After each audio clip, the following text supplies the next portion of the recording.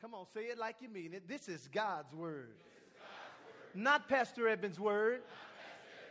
I am who it says I am. I can do what it says I can do. I can be who it says I can be. And I will have what it says I can have. Today, I will hear the word of God. I boldly declare that my mind is alert. My heart is receptive. My ears are open.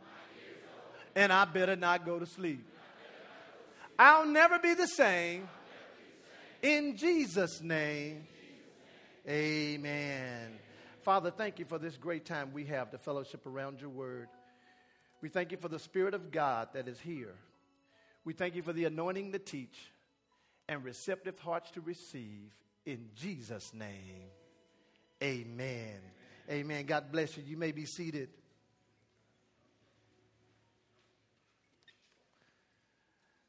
I heard a story about a young man named Alex. And Alex was in the foyer of his church staring at the wall of this big, huge plaque that had a whole lot of names on it with some little flags beside each name. And as Alex stood up looking at this big plaque, the pastor just happens to walk by. And so he stopped the pastor and said, "Pastor, what is this big plaque?" And the pastor said, "Well, these are people who died during service. And we put their names up here to honor them." And they both looked at the plaque again, and Alex looked over to the pastor and said, "Which service was it, 9 or 11? Some of y'all will get that when you get home. We're starting a new series for the next few months entitled Amazing Grace. Just write that down, Amazing Grace.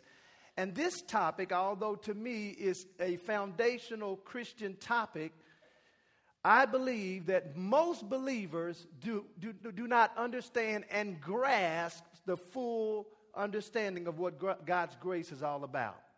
And so I want to warn you in advance, especially those of you who've been saved for a while. I want to warn you that some of what I'm going to be teaching may contradict what you were taught. And the reason I say that is because many of us were subliminally taught that we must work our way through salvation. Even though we were taught that we were saved by grace, in the back of our minds, we think even though we were saved by grace, we have to work to stay saved. And so this grace factor, which is what I'm going to call it, is going to help, I believe, all of us see God in a better light. And because we live in a world full of fear and anxiety and depression, the church should be the place that people should come and hear the hope of God. Can someone say amen to that? Amen.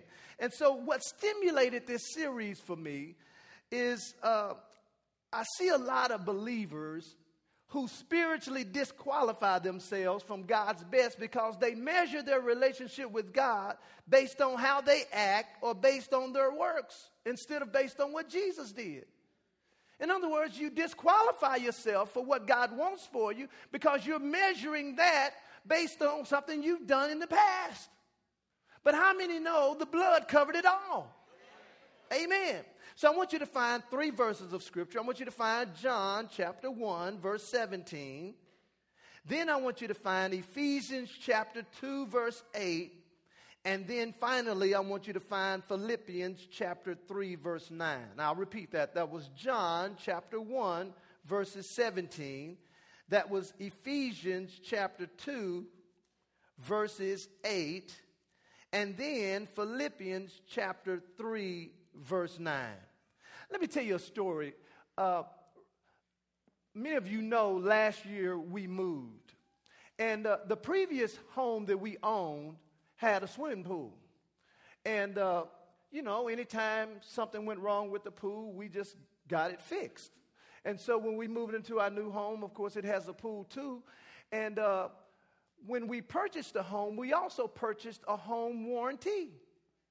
Now, the heater on the pool just kept breaking on the new house. Just kept breaking. And so we were just paying cash for it to be fixed. I mean, we paid just lots of cash to get it fixed because kids want to swim in the wintertime. I don't understand that, but they do. And so in order for them to do that, the pool has to be warm. And so it would work and then it would stop. It would work and stop. After spending hundreds of dollars, I got fed up and decided, let me call my realtor to find out who else I may can use as a pool reference or whatever. And lo and behold, my realtor informed me that we had a warranty that covered the pool. So all this time, we're paying money for something that was already paid for.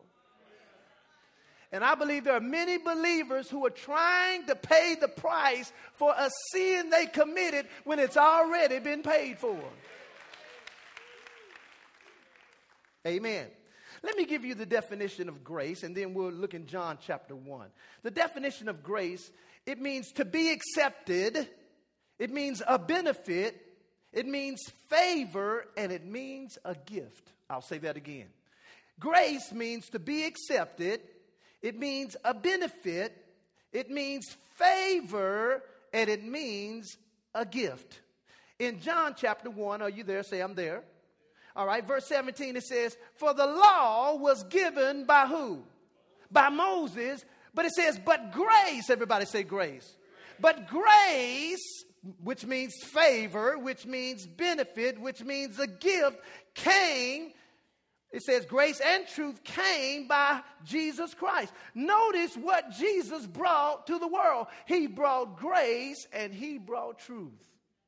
Look in John chapter 1, look in verse 14. It says, and the word was made what? Flesh, and dwelt among us, and we beheld his glory, the glory as of the only begotten of the Father. Watch this now. Full of what? Grace and what? Jesus was full. Everybody say full. Jesus was full of grace and truth. Listen, remember the situation when the woman who was caught in adultery? And all the men brought her to Jesus. And they said, Jesus, this woman was caught in adultery. What do you think she needs to happen to her? Now, they even said, the law says she must be stoned.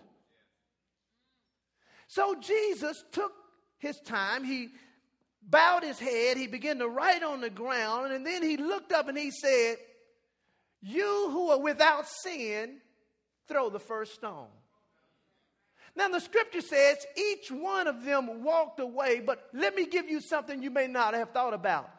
Jesus was the only one who had the power to throw the rock, but he never did.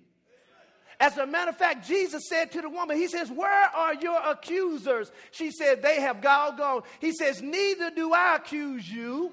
Go your way and sin no more. Everybody say, that's grace right there. That's grace right there. Amen. Go to Philippians chapter 3. I know I gave you Ephesians, but go to Philippians chapter 3. Let me show you something about your state as a believer. Philippians chapter 3, and I hope I get through with my lesson this morning, because if not, I'll just carry it over to next week. But I want to finish this in its entirety. Philippians chapter 3, look in verse 9. It says, and be found in him, not having my own righteousness, which is of the law, but that which is through the faith of Christ, the righteousness which is of God by what? Notice he says we need to be found in him, not having our own righteousness. And he says, listen, he equated our own righteousness to the law. Notice he says, and being found in him, not having my own righteousness, which is of the law. So when we begin to try to make ourselves right before God, we end up pulling ourselves into the law. And let me tell you something about the law. I cannot live up to the law. Nobody could. That's why Jesus came. And see, the law, if you live by it, you must die by it. See, there were so many laws in the Old Testament. I mean, you say, well, Pastor, what do I live by? Well, I'll show you that in just a second. We don't live by the law. We live by love. Amen. Go to Titus chapter 3. Now, let me just read it to you. Write down Titus chapter 3, verse 5 and 7. It says, not by works of righteousness, which we have done, but according to his mercy, he saved us by the washing of regeneration and renewing of the Holy Spirit, which he shed on us abundantly through Jesus Christ our Savior, that being justified by his grace, we should be made heirs according to the hope of eternal life. Listen, an inheritance cannot be worked for. It can only be died for. Listen, you can't work for what God has died for you to have. Jesus died for you to have certain things. You can't work for them. And see, I know some of you all are going, well, Pastor, then why do I obey God? We should be obeying God because we love God. See, this is when you move into the want to and not just because you have to. How many grew up and you went to church because you were made to go to church? Let me see your hand. How did that feel? I remember years ago. Everybody say years ago. Say back in the day. I mean, back in the day, Pastor Evan would come in from the club. It would be about 3 in the morning. My dad would be sitting at the kitchen table reading his Bible. And he would look at me and say, good morning, son. You will be going to church in the morning. I had to go. But guess what? I didn't turn out so bad. Amen. But see, the law says you have to do this or God doesn't accept you. And the very opposite is the truth. And a proper understanding of grace, watch this now, will remove the stain of a sin conscience and cause you to know you have eternal life and you can expect God to bless you. See, I don't expect God to bless me because I'm a good boy. I expect God to bless me because I'm his son. Amen. Go to John chapter 8. Go to John 8. Go to 1 John. No, go to 1 John. Go to 1 John 9. 1 John 3. Let me show you something. And I'm about to say something and I'm going to rattle some of you all.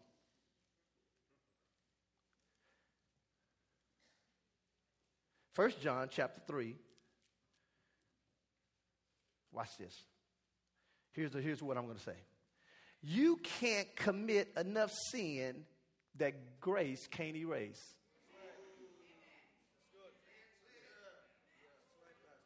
I'm going to say that again. Look at your neighbor and say, neighbor, he looked like he's talking to you right now. You can't commit enough sin that grace can't erase. Because grace is a state. Grace is not an act. See, when you got saved, he pulled you out of darkness. And when he put you in the light, guess what happened? He put you in a state called grace. And the Bible says, do I sin that grace may abound? It says, God forbid. But it goes on to say, but if I sin, grace much more abounds. Listen, there's not a sin that grace can't erase.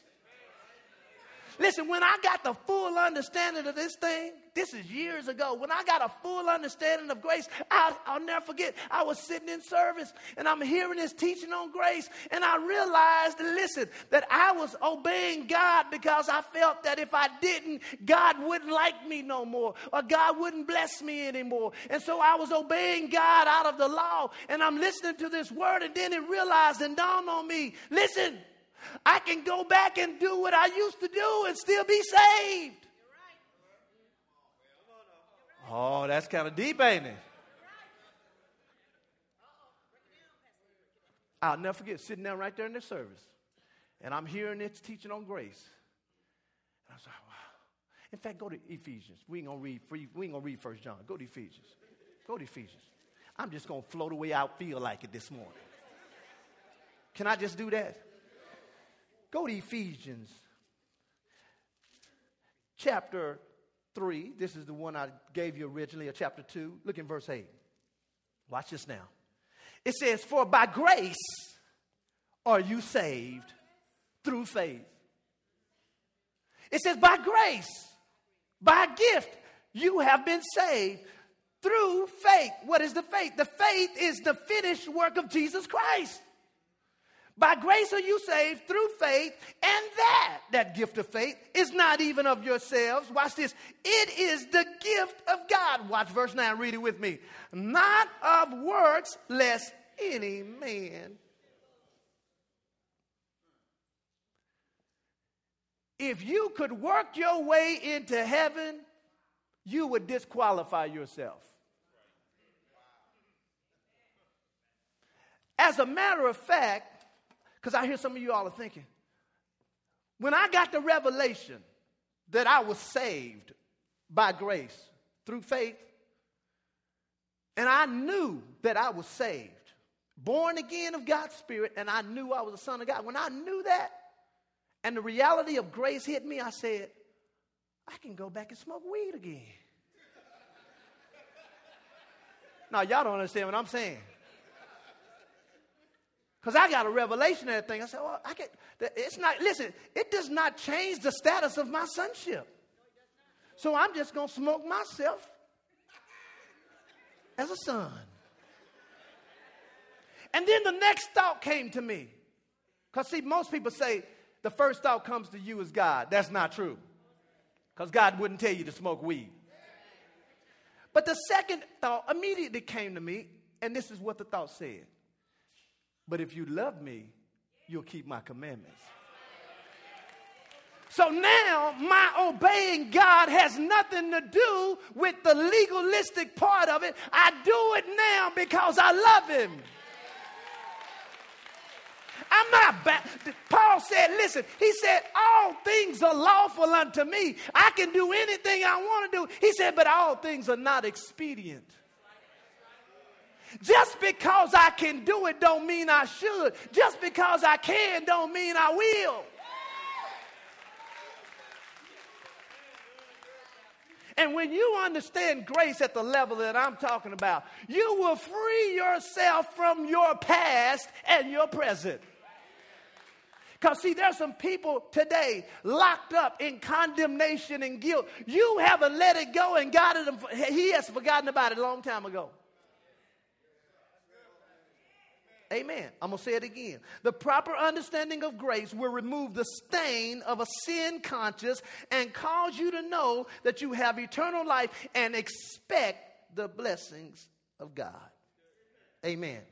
Go to Romans chapter 5. Go to Romans 5. Let me see how much time. Oh, man. My gosh, today I'm going to have to move forward here. Romans chapter 5. Watch this now. I'm just going to back this up with scripture because I want you all to go home with some balance in your mind. Romans chapter 5, look in verse 20. It says, moreover, the law entered that the offense might abound. But where sin abounded, grace did much more abound. What did it say? Where sin abounded, grace much more abounded. Can someone say amen to that? And most people who are saved don't know how free they are. And most people who are not saved don't know how free they can really be. I'm going to say that again. Most people who are saved, they really don't know how free they are. And most people who are not saved don't really know how free they can be. The only cage you in is the one you made for yourself.